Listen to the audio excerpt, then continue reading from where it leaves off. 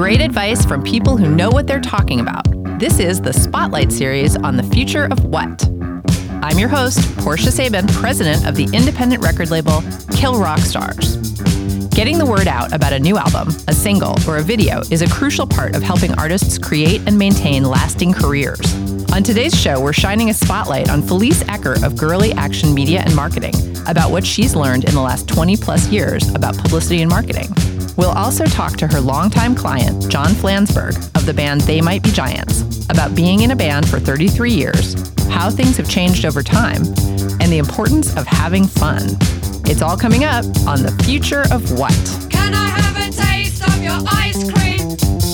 Can I lick the crumbs from your table? Can I interfere in your crisis? No, mind your own business. No, mind your own business. Today I'm talking to Felice Ecker. She is the owner of Girlie Action Media and Marketing. Felice, welcome to The Future of What? Oh, thank you. I'm very happy to be here. Me too. I'm glad to have you. So today what I want to know from you is how did you get into the music business? Well, I graduated from Syracuse in 86, and I had studied to be a film editor. So when I moved to New York, I started PAing and getting like super lo-fi editing assistant gigs. But when you are at the bottom of the food chain of the editing world, you must work at really creepy editing houses at like horrible hours. Oh my God. But then my best friend and I decided, let's get an internship at a record company. And at the time, we were obsessed with this little tiny French label called Celluloid. And they had the Golden Palominos, and we loved the Golden Palominos. So we got an internship there, and I ended up having the best time ever interning there. And it was one of those crazy companies where everybody was very eccentric, and it turned out that pretty much all the people that I interned with at that time, I ended up working with over the years. Adam Kaplan was my boss at Mute, and I worked with him when I was at WEA at Virgin, and Jordy Gillespie is a big radio person, and Michelle Cucci ended up moving on to being, like head of PR at a bunch of major labels, and it was a crazy place, but I never got hired there. My first job where I got paid was at Tommy Boy. And it was at the time when Tommy Boy was way uptown, and Monica Lynch was Tom Silverman's assistant, and Steve Knutson, who went on to do A&R there, worked in the mailroom. And it was when Tommy Boy ran the New Music Seminar. So I worked at the New Music Seminar with Marcy Weber, who went on to manage Moby, and this awesome guy, David Russell, and I don't know what he's up to, and Jody Carilla, who's in Portland teaching yoga, but they all went on to do like super cool things, and they were all big parts of kind of ushering me forward. And then I finally got like a real gig where I had health insurance, and I worked for WEA.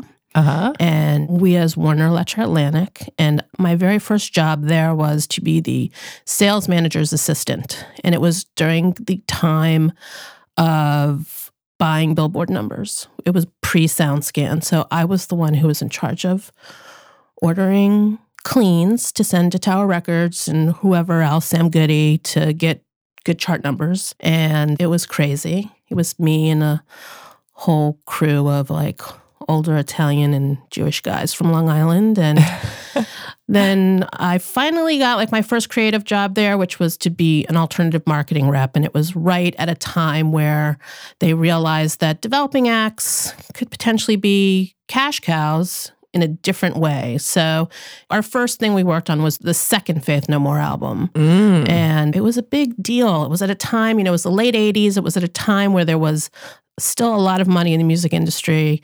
People were really excited all of a sudden. It was, kind of led up to, the breaking of Nirvana. And it was when Warner Electric Atlantic also had Interscope and Geffen and Virgin. So it was, they really championed Lenny Kravitz at the time. And I'm trying to remember who else we worked with. But it was crazy and fun, but also still very old school. And I was really one of the only women that wasn't a secretary at the time. And I started as a secretary, and my boss, Andy Uterano, was awesome.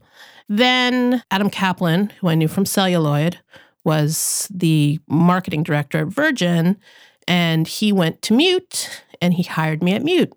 And that was kind of the trajectory for me to ultimately start Girlie Action, which was I went to Mute, I started off in marketing, then I did commercial radio, then I did video promotion, and then I really wanted to do A&R because every stupid person in the music industry thinks that they should do A&R and sign bands. But I worked at Mute, and Daniel Miller was very particular about the artists that were on his label.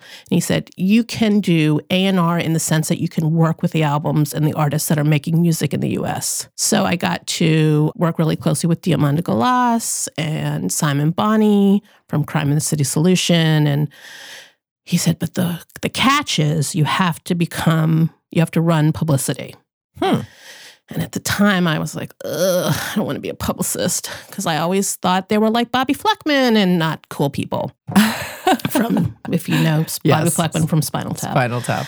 But I decided to do it, and I realized I was a natural because it was just like sales. And I actually really loved working at WEA, and I really loved the other part of my job at WEA before I did the marketing was I was the last person at WEA to sell vinyl, and I was the last person at WEA to sell directly to mom and pops. So, and I loved it. Like I'm still friendly with a lot of people that I knew from mom and pop stores, you know, all over like the tri-state area. So I loved it, and I got to do PR for Diamanda Galas and Einstürzen der Neubauten and Throbbing Gristle and Can and Crime in the City Solution, like my favorite bands of my life, Nick Cave. And I was like just the happiest ever.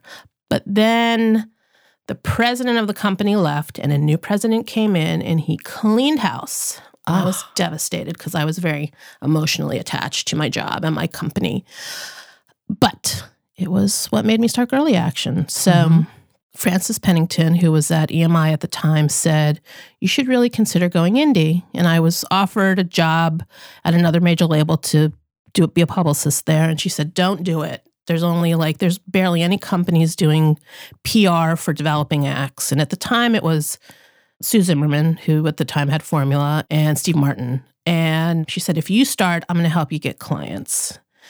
And I took some time to think about it. I ended up being the director for the CMJ Music Marathon, which was a huge learning experience, and it was insane. But then I started Girlie Action in November of 93, and Vicky Starr, my business partner, joined me in 94. She actually started as my intern not because she was incredibly qualified to have a full-time gig, but she wanted to get into band management at the time. And I said, okay, but I really need help with my books. And she was great with all of that kind of stuff. So we were a very perfect fit. We complemented each other well, and it was good. And we got our first office in 94, and it really was kind of off to the races. You know, I think my very first band that I ever worked with was this band called Echo Belly. They were from the UK, and I didn't even get paid for it. I got this crazy, like, pre-iPad. It was called a Scion. Do you remember Scions? They were from, like, the UK. They were weird. There was all of, like, pre-BlackBerry. There were all of these kind of things that were like phone tablets in the early 90s. They were like, it was crazy. But then, just things took off, and we just, we stayed just the two of us for a while. And then when we moved into our first office, somehow things just blossomed, and we started growing our staff, and, we started working in Soho and then moved to Chelsea, and now we're, in Midtown, and the staff has been as small as me to as large as 25 of us, So that's kind of a long answer to that question. Well, I was hoping for a long answer. I didn't think there was going to be a short answer. I mean, I think people becoming entrepreneurs in the music industry is probably my favorite part. I think I really love it when people take the initiative and see an opportunity and just say, hey, I can do that. And it sounds like you had some support in doing that, which is important. I had a lot of support. And my parents were very supportive. Oh, that's good. both of my parents, they were a little nervous because they had just sent me to Syracuse University for 4 years. And, I decided to start working out of my bedroom. I remember I got Ray Rogers, who was the music editor at the time for Interview Magazine, did a feature on me. And I sent it home. And for some reason, it was the thing that just my father got it. Showed everybody, see, this is what Felice does.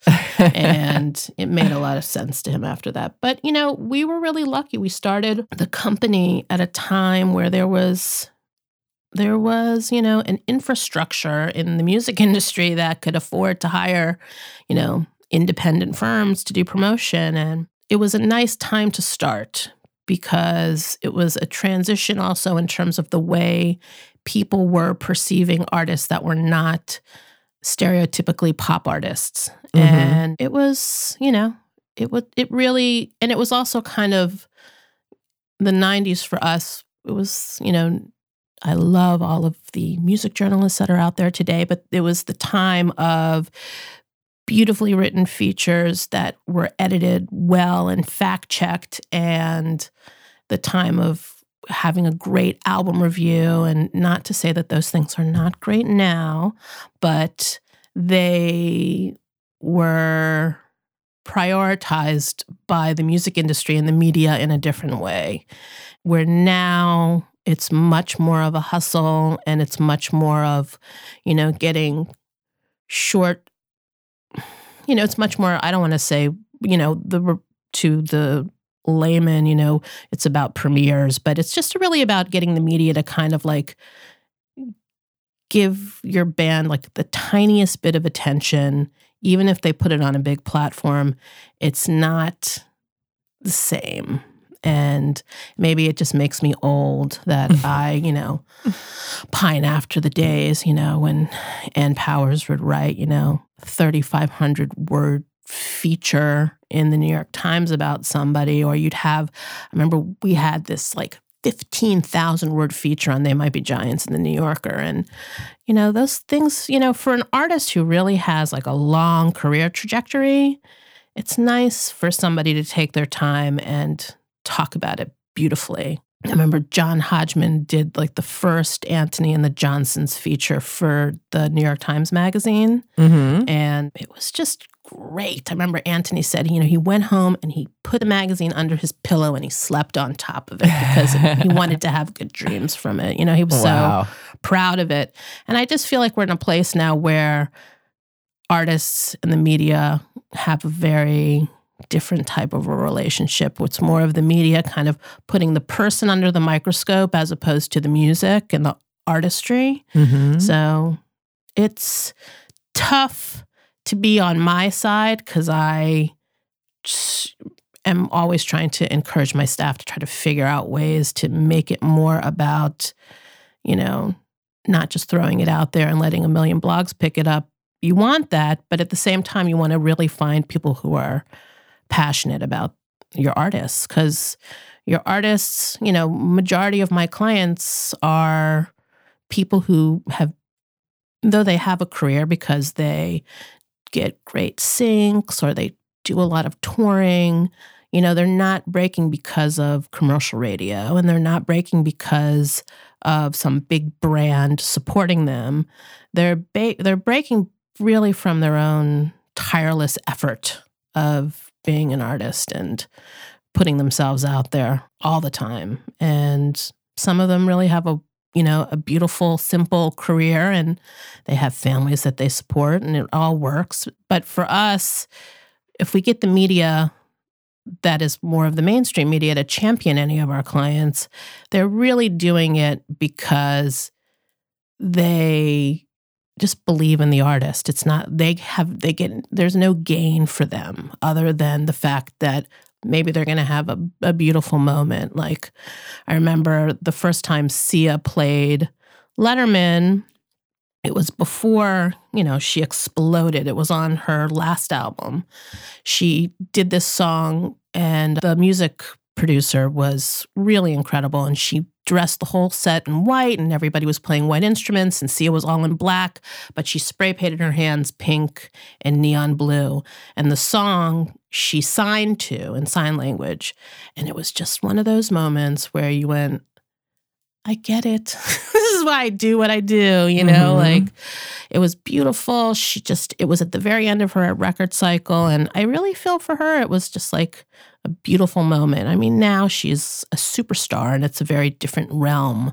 But, you know, I think it was one of those moments where the booker felt like, you know, this is why I do what I do. You know, this is like a magical moment. And, you know, that was really great to be a part of.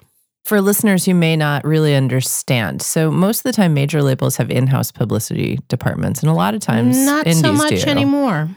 Not so much anymore. No, because a lot of labels have really downsized, and major labels have very large rosters, and a lot of major labels only have kind of an insular staff, and they need to hire. A lot of times, the major labels spend a lot of time managing multiple indies.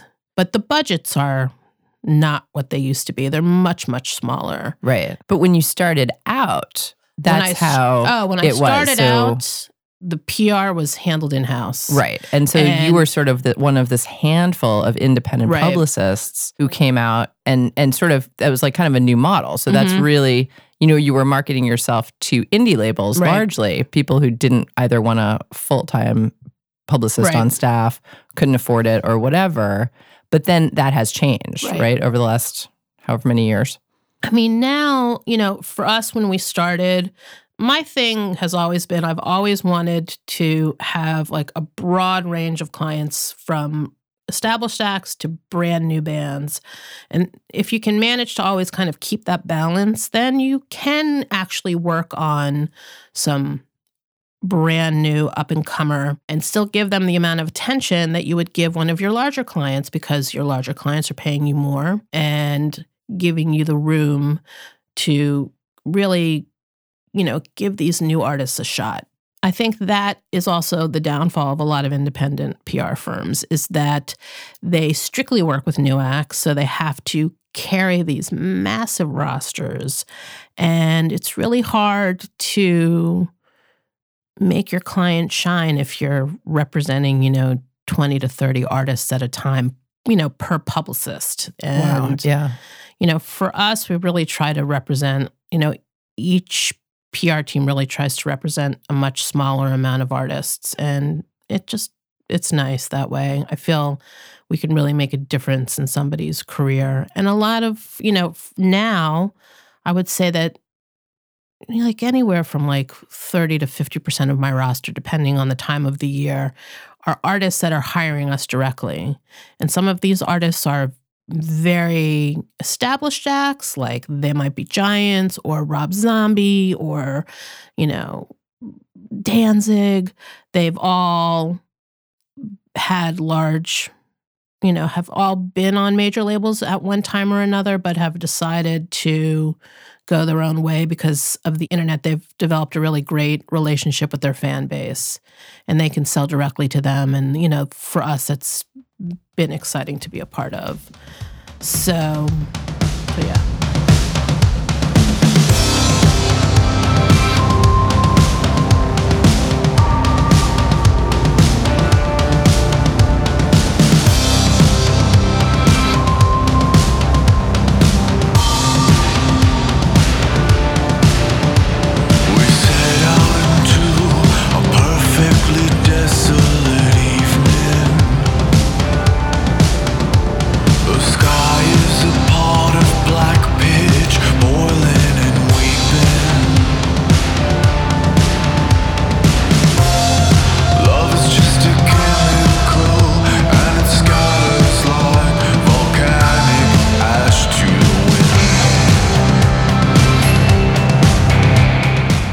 Was The Black Table by Milagres.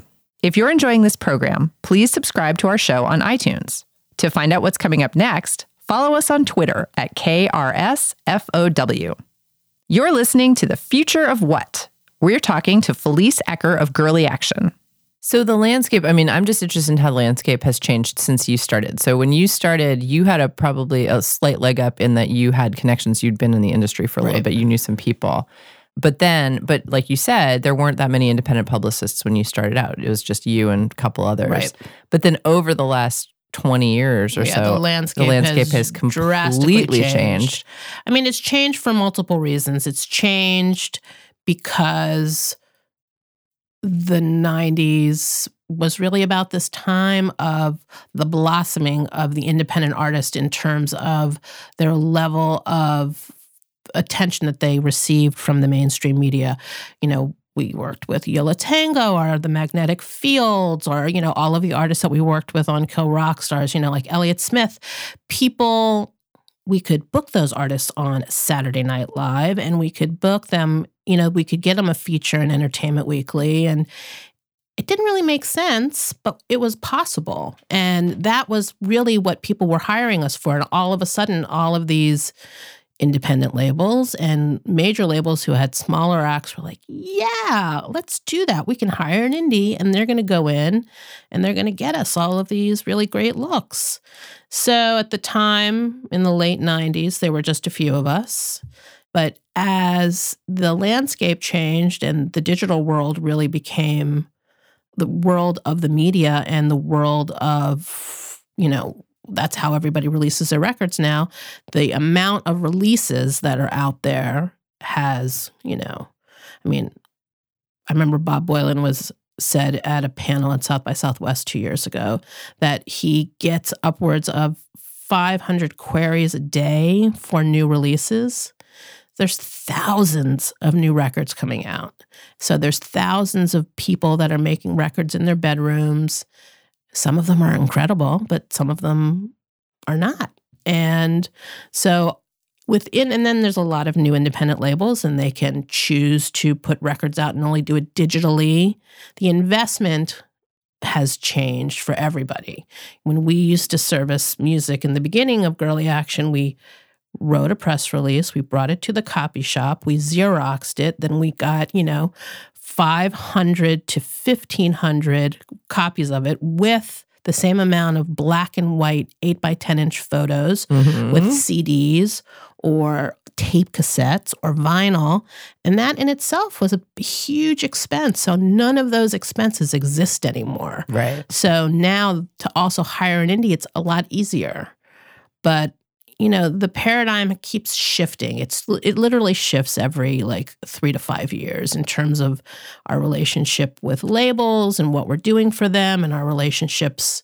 The thing that's really the biggest change is that now we are hired directly by so many artists, where in the past you got hired by a record label that had a publicist, that had a PR budget. So when they hired you, that budget wasn't contingent on whether or not the record was a success or whether or not the artist was a success. It was a budget that was created before the record came out, and that money existed. So, we were also in a place where we knew that when somebody hired us, they were going to pay us. Now we get hired by a lot of very small labels and artists directly. And my mantra to everybody is know your budget, have that money before you start hiring independent publicists, independent radio promoters, before you start making expensive music videos. Know what your budget is. Because if you only have $500 a month to hire an indie, you can find a great publicist for $500 a month. But don't hire somebody for more than that if you don't have it, because it's going to rip your heart out. Right. And, so it's just our role now in the past used to be funneled through a publicist that would get funneled through a product manager at a label. Now we go directly a lot of times to the artist and the manager, and we end up becoming kind of like a co-manager consultant. The amount of time I spend just coaching people in the music industry, or how to get a booking agent, or how to, find yourself a publisher, or, how much money to spend on making a music video, and how much, it's just, it's unbelievable. There's just, the infrastructure just doesn't exist like it used to, which goes back to our conversation earlier, which is people need record labels. Right. Well, and that's one of the reasons I started this radio show, is because I am getting so tired of answering all those questions. I mean, now I think I should call you and have you be my co-host or something. So I'm not the only one who has to answer these questions. It's true. They're just constant. And it's for exactly that reason. People just don't know how the business part of this works. And there are people out here who do know. And so people like you and me are becoming very, people really want to know. Right. People really want to know. Questions.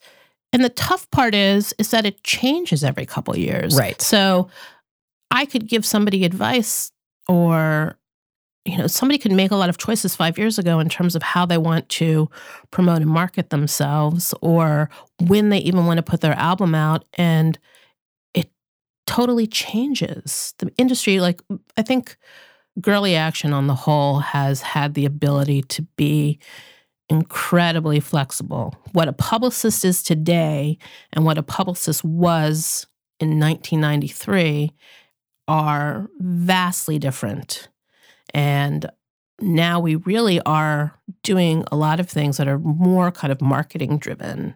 In fact, everything that is PR at the moment in the digital space in the beginning was considered to be digital marketing at a record label, because publicists, old school publicists, they only dealt with print and television. That was their space. They didn't touch anything that was on a computer. Not that they didn't use computers, but they were not dealing in the digital space, because also people couldn't really quantify what the digital space was in the beginning. So, it's always changing. And my staff is amazing and young and really willing to kind of reinvent their gig whenever it needs to. They'll figure out, now it's all about the playlist.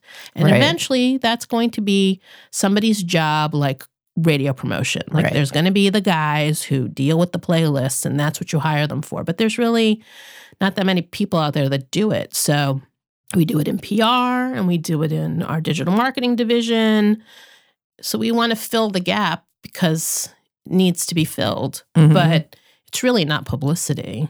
It's really programming and dealing with programmers. And it's, so the fact that my staff is open, I remember one of my publicists, Aleix Martinez, who's an awesome human being. Awesome guy. He worked with me for, I don't know how long, for almost 12 years. And he was one of those guys who kind of worked with me through the whole transition from old school PR all the way into kind of the whole new digital world. And I remember for him, it was even it was such a struggle for him. It was like this emotional struggle where he was just like, I don't want to talk about my artists in this way. I want to talk about them in the way that respects their artistry, that respects what they're creating. And now I have to talk to people about content. And then he's just like, it breaks my heart. I don't want to talk about Anthony and the Johnsons or Tori Amos. I don't want to talk about their assets and their content. Right. And it's just such a different way of doing your job. And it's I feel like that's the most interesting thing about this time right now, because it's like we're living in short attention span theater. There's so much content out there and people can get barraged by so much information that they're almost, I was interviewing Raphael Cohen from Chick Chick Chick, mm-hmm. and he was saying, you put your album out on release date and it's a few weeks later, everyone's like, what else you got for us? Right. And it's like, wait a minute, that album took 1.5 years of my life to make. It's a serious artistic statement. And now it's like, what else you guys got? And it's so, that's the part that's so bizarre for me is where we don't have time anymore. It's like we don't seem to have time anymore. People want things in small bites rather than... Well, that's the only way we can do it. For us, we make sure that we have new tracks that we can set up for album streams. We make sure we have plenty of music videos and remixes and covers. And we really encourage the artists to have an arsenal of these things. So when we start the campaign, we can have one of these short attention span theater moments every 3 weeks. Mm-hmm. But then that's our moment to reel the media back and say, let's talk about the big picture. Let's talk about the artist. Let's talk about the album. And, but the new world of the premiere and the media exclusive, to a certain degree, gives us an opportunity to bang on everybody's door a little quicker than we used to. Because in the past, we had lead times that were 3 to 5 months, and you do your physical mailing, and you had to wait for people to get it, and you had this 4 to 6 week window where the media would make a decision, and either they'd get on board or they wouldn't.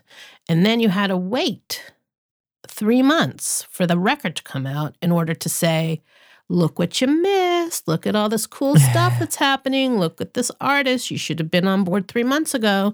And then the media goes, all right, well, maybe we'll get on board now, but you have to be able to tell me what's happening in 3 months from now. Oh my Because God. if we're going to cover them, something relevant has to be happening in 3 months, not just now. Right. So when you're a brand new act, it's really hard to press somebody in the media world that you're relevant enough to pay attention to and to actually give physical paper space to. Right. Where now, the internet is limitless. So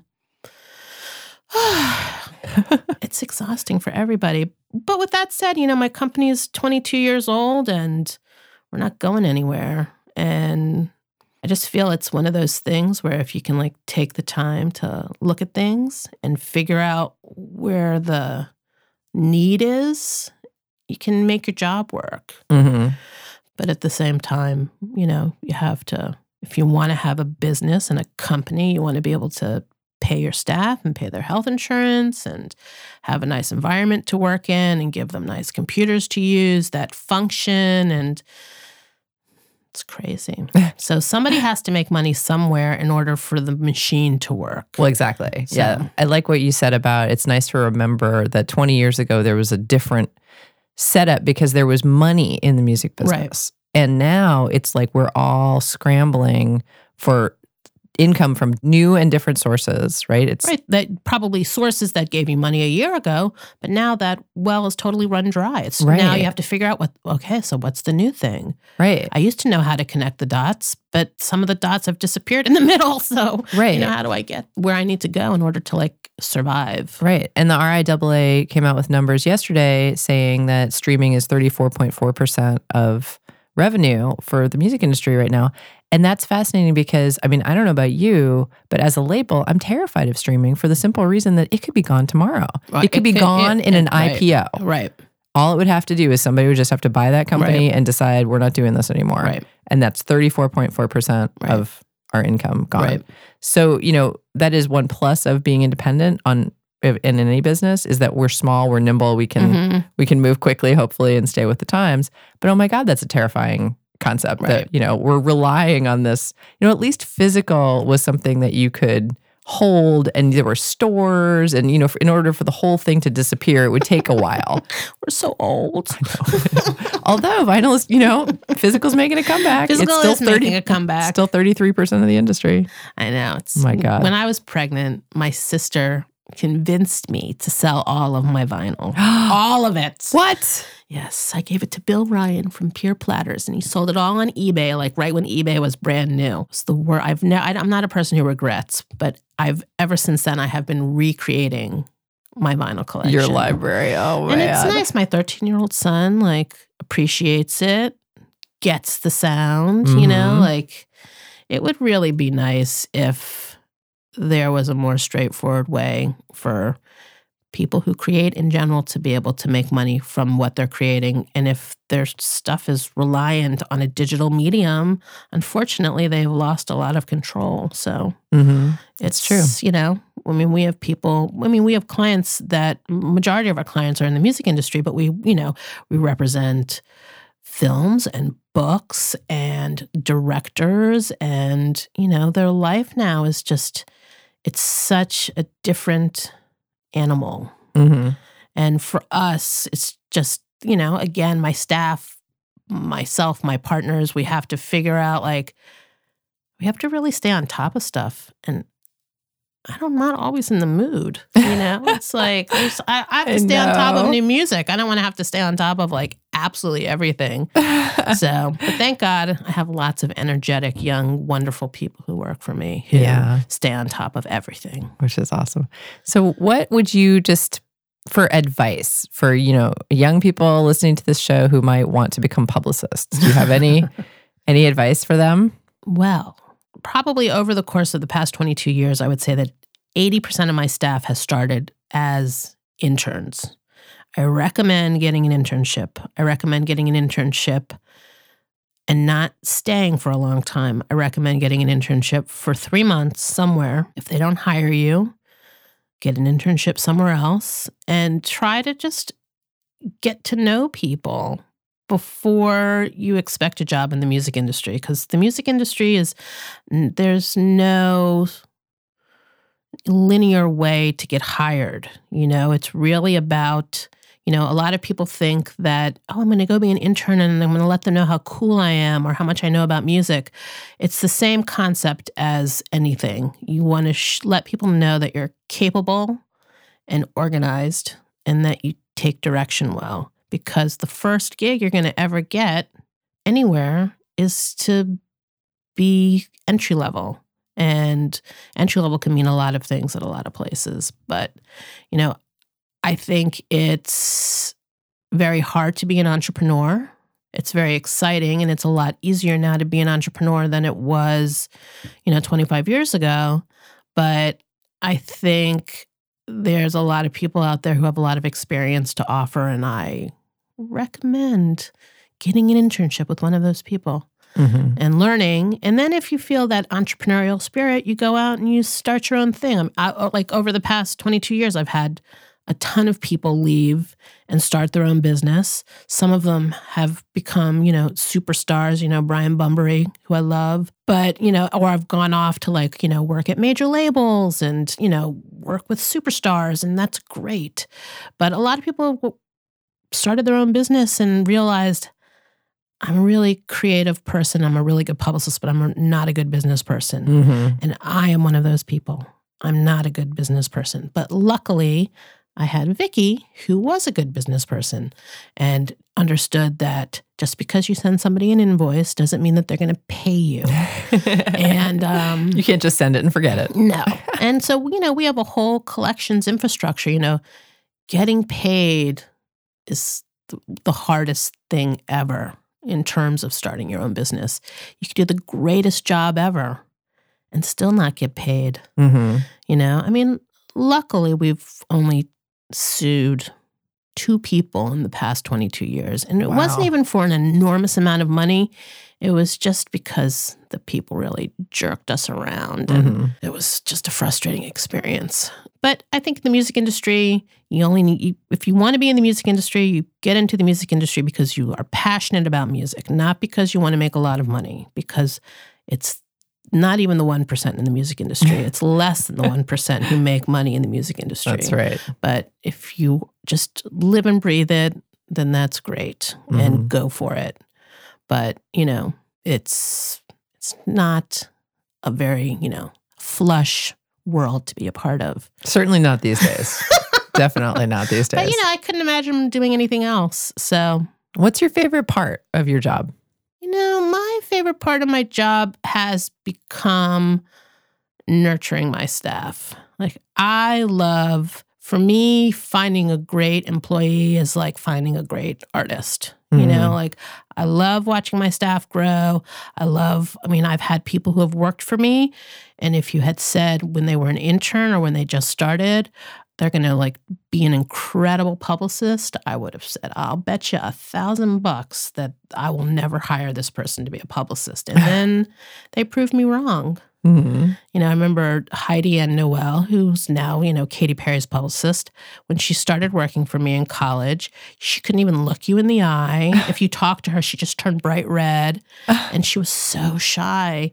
And then she just, became a powerhouse because she really wanted it. So right. I love that. So yeah. And I really love working with artists that surprise me, and I love working with artists that are that work just as hard as I do. You know, that for me has become a really big part. You know, like I can be a huge fan of somebody and hate working with them. But then I could be working with somebody that I really appreciate and I think they're doing something really interesting and that's changing culture. And they're just super prolific and creative and just great. And then for me, like they can become my favorite clients. So, you know, it's nice to, I mean, and we have a lot of clients that we've worked with for a long time. You know, I mean, we have clients, My Morning Jacket, Preservation Hall. I mean, we've worked with both of those bands for over a decade. They Might Be Giants, I think we've been working with since 1997. You know, It's just Santi Gold since 2003.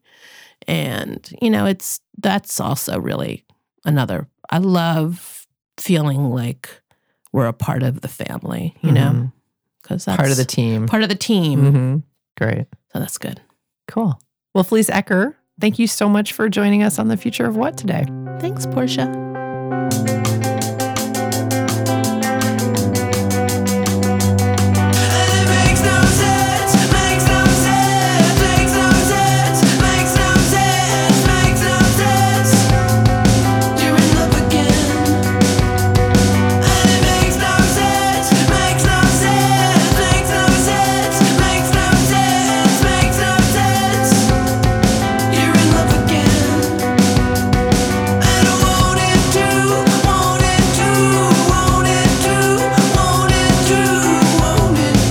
Brave Motion by Hands. You're listening to The Future of What. If you're enjoying this program, like us on Facebook and become a subscriber on iTunes. I'm talking to John Flansburgh of the band They Might Be Giants. John, welcome to The Future of What? It is great to be here on The Future. It's great to be in the future. Even if we don't know what that future is about, right? Yeah. Exactly. And that's kind of what we're talking about. So I wanted to start off with you by just asking for your perspective, you know, a little bit of history from a person who has been in the same band since he was 22 years old, you know, a little perspective on this industry. What the heck is going on? Well, you can't tell because this is for the radio that I'm 23. So I'm actually 55 years old. So I've been in this band for 33 years, which is a pretty strange period of time. But, you know, I have such racing thoughts about the ways of the music business and just where the music industry is. I spent so much time learning what the common wisdom was back when there was common wisdom and there were like cultural gatekeepers. And then once we were established, everything, you know, all these formats have come and gone and all this revenue has come and gone and the culture has really moved in a very different direction and has very different ideas about what they need out of music. It's just been a continuous, highly dynamic business to be in, and a lot of it's really fun, and a lot of it's really interesting. A lot of it kind of makes it a little sad. You know, it's just I have every kind of emotion about the music thing. From my personal perspective, that was a really interesting thing to observe regarding our entrance into the culture. Was that it was really perceived one way when we started, and it has really shifted as a historical artifact. And when I'm talking about the Dial-A-Song project that we did starting in the very early mid-'80s, it was basically when phone machines were just invented. They were actually a very trendy thing in New York City. Like you had actors and itinerant musicians having phone machines in their apartments instead of having an answering service, which was what people used before them. And so it was just a handy thing to have around. But like, you're back in 1983, your mom did not have a phone machine. And so I got this idea. I had this idea when I first heard about it because I grew up in Boston where they had a thing called Dial-A-Prayer. Right. For years in the 70s, it was the Catholic Archdiocese had set up this thing for people who were like housebound, so they could like not be denied their religious service. So having grown up with that, my mind, when I heard about these home recorders, immediately kind of went to that. And we did this project, and this is at the same time we were playing in a lot of performance art clubs in the East Village. And it's very normal kind of just a sort of creative project, just creative outlet. And it was a bit of a challenge because we had to write a lot of songs to kind of feed it. But it was something that we promoted around the East Village and helped promote our shows. And for a lot of people, it was actually the dial-a-song machine that was the subject. Us being a live band was just kind of an ancillary part of the dial-a-song experience. Mm-hmm. And my big takeaway from having the dial-a-song service was that the few major label people that we encountered was they didn't really like it.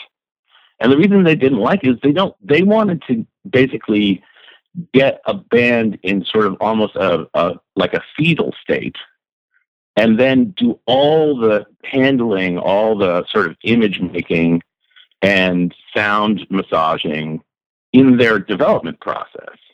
And if you had any kind of reputation before you got on a label, they felt it was kind of destructive.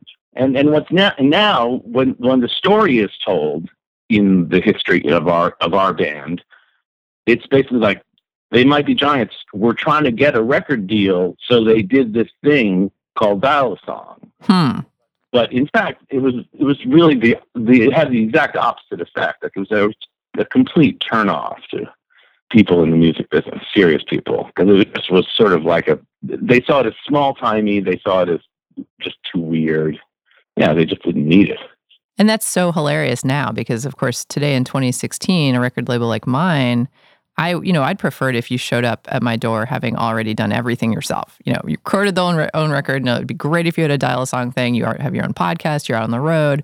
Labels are really unwilling nowadays to sign acts that haven't really proven that they're willing to work hard on their own behalf. It's no longer that model of like, we're going to develop you. But you guys are also really interesting because you've now done it all. You were on an indie, you were on a major, you were on some more indies, and now you have your own label. So you've just seen every facet of what can happen for a band. Yeah. But it's all, it's all one business in a way, it's all just about trying to figure out how to sort of hold on to the thing you're doing and fit into the thing they're doing. It's like, it's sort of about cooperation, I think, is really the key. Cooperation is the key. Yeah. And we've been talking a lot about that, especially with regard to marketing and publicity, because I think the most successful campaigns are often the campaigns where the artist is really on board with whatever the marketers are, envisioning. And, when it is a collaborative effort, I think that works the best. It's noon in the early June. It's wager with bodies, the night's coming soon. Come like a lover to me. Slay in the dark, meet the birds and the bees.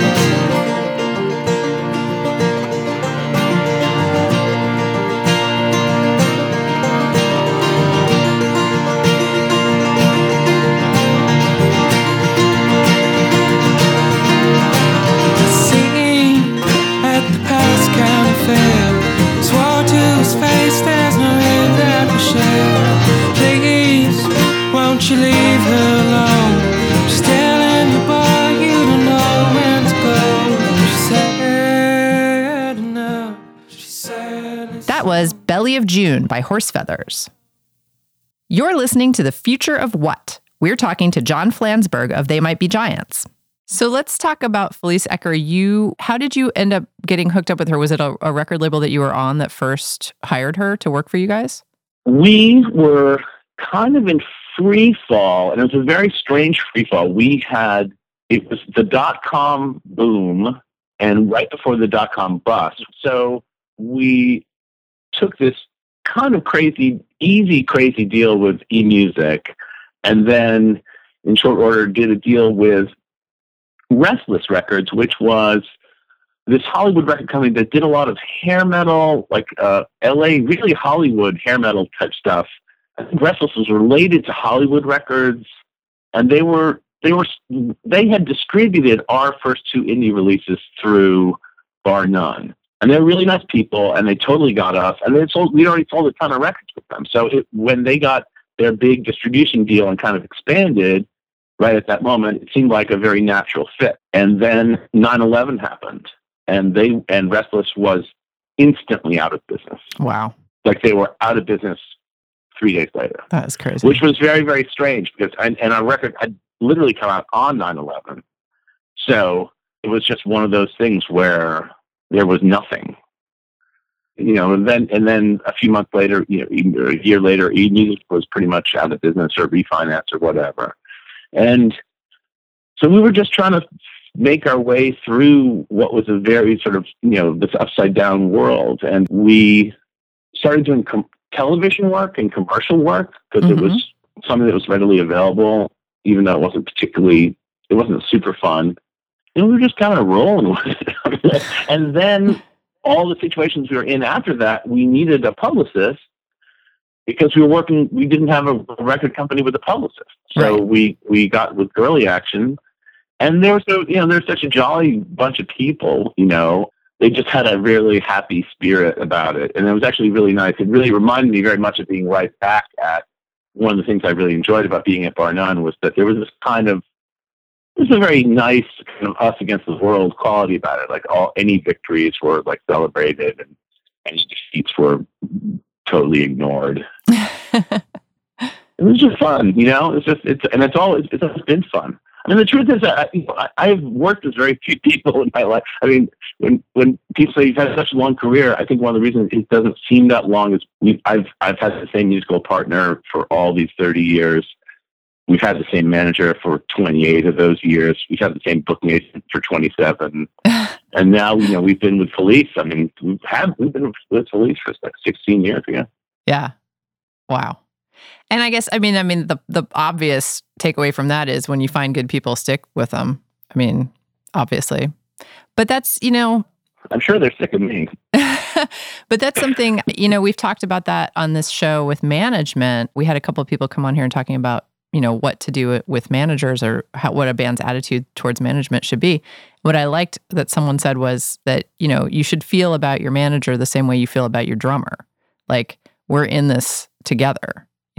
We have the same vision. We're moving for the same, to the same goals. And if you're not moving to the same goals, that's when you switch it up. Right. But, as long as you're still aligned. But bringing up the drummer is such an interesting, specific thing to say. I know, since people dump their drummers all the time. I feel like people see the drummer as the other. Right. The odd person out. Yeah. I mean, maybe that's not the best. I mean. Your guitar player. Well, right. I mean, if you see him as a collaborator, if you see him as somebody that you're working with rather than kind of negotiating with. Right. That you really do have to have like confidence that they have your interests at heart. But I think one thing I've noticed, and this isn't, it took me a long time to even recognize this, and then even longer to sort of process it for what it really is. Immediately, once you're outside of like the inner sanctum of being in a band, you're in a world where there's all sorts of trading going on. Your booking agent is dealing with a promoter who's like, you give me this, I need this and this. Is that cool? That's cool. All radio festival things are like horse trading. It's just like people will be trading on your name always. Even it doesn't matter who you are. You can be the Beatles. The guy who's got the Rolling Stones thing is going to be, you know what I mean? And yeah. I think performers just really face at the idea of, they just see that as a very weird kind of compromise, and they don't want, or just a dirty business. Right. And what's weird is it's not only not really a dirty business, it actually is what the business is. Right. That's actually the whole way it works. It's not just some part of how it works. If you're booking Bonnaroo, you're juggling the phone between, the band that you really want to have on it and the guy who controls that band's other stupid band. Right. Or the management team. It's like you want to work with a manager who manages Katy Perry because they're going to leverage that in your favor somehow. It's like, well, if you want Katy Perry, you have to, book my little band that no one's ever heard of. Right. And for us, we very early on, we decided that we wanted to take like basically the lowest road possible. We only opened for a few bands very early on, and most of those experiences were pretty bad in one way or another. And I think we just recognized that They Might Be Giants as a thing was a very sort of take it or leave it kind of act. And so to hear about this sort of horse trading stuff it really bugged me out at first, but in the fullness of time, I've come to realize, like, well, no kidding. I mean, it's just like, why wouldn't it be that way? Exactly. And this is the business. And that's what we're talking about on this radio show this is the business of music. Like, this is what we're engaged in. And people who say they want to be in bands and they want to do this for a living, you can hold your golden ideals for a certain amount of time. And then at some point you have to realize this is actually how things get done. And if you're not good with that, you can, go do something else. Yeah. I mean, it's also, the mythocracy of music is so strange because they really do want their performers to present themselves as being uncompromised. Even though, you think about just coming up in anything like this, you're already, just playing like showcase gigs, like such a total indignity. I mean, there's when I think about the first 10 years of our touring lives, there was so little dignity involved. I mean, only in the most abstract way would you think that, we weren't basically willing to kind of do anything. Right. My big advice for young bands is just like, enjoy yourself, actually try to have a good time, like really do have a good time. Don't overthink it. Don't think like where you're going to be going or what it's all going to, because like this might be the only part that's fun. And, it's hard to have fun in life. It's great to be in a band. If you're only in a band for a year and it was all really fun, then you're already got more to talk about at the end of the bar than the other guy. I think that's excellent advice. And on that note, John Flansburgh of They Might Be Giants, thank you so much for coming on The Future of What. Hey, it was totally my pleasure. And that's our show. The music we played today was used by permission. You heard Milagres, Hands, Horse Feathers, and of course our theme song, Mind Your Own Business by the Delta 5. Subscribe to our podcast on iTunes. For more info on the shows, check out our website at killrockstars.com/thefutureofwhat. Our program was engineered by Brent Asbury at Beta Petrol and is produced by Will Watts and Anna McLean. I'm Portia Sabin, president of Kill Rock Stars. See you next week. Can I have a taste of your ice cream? Can I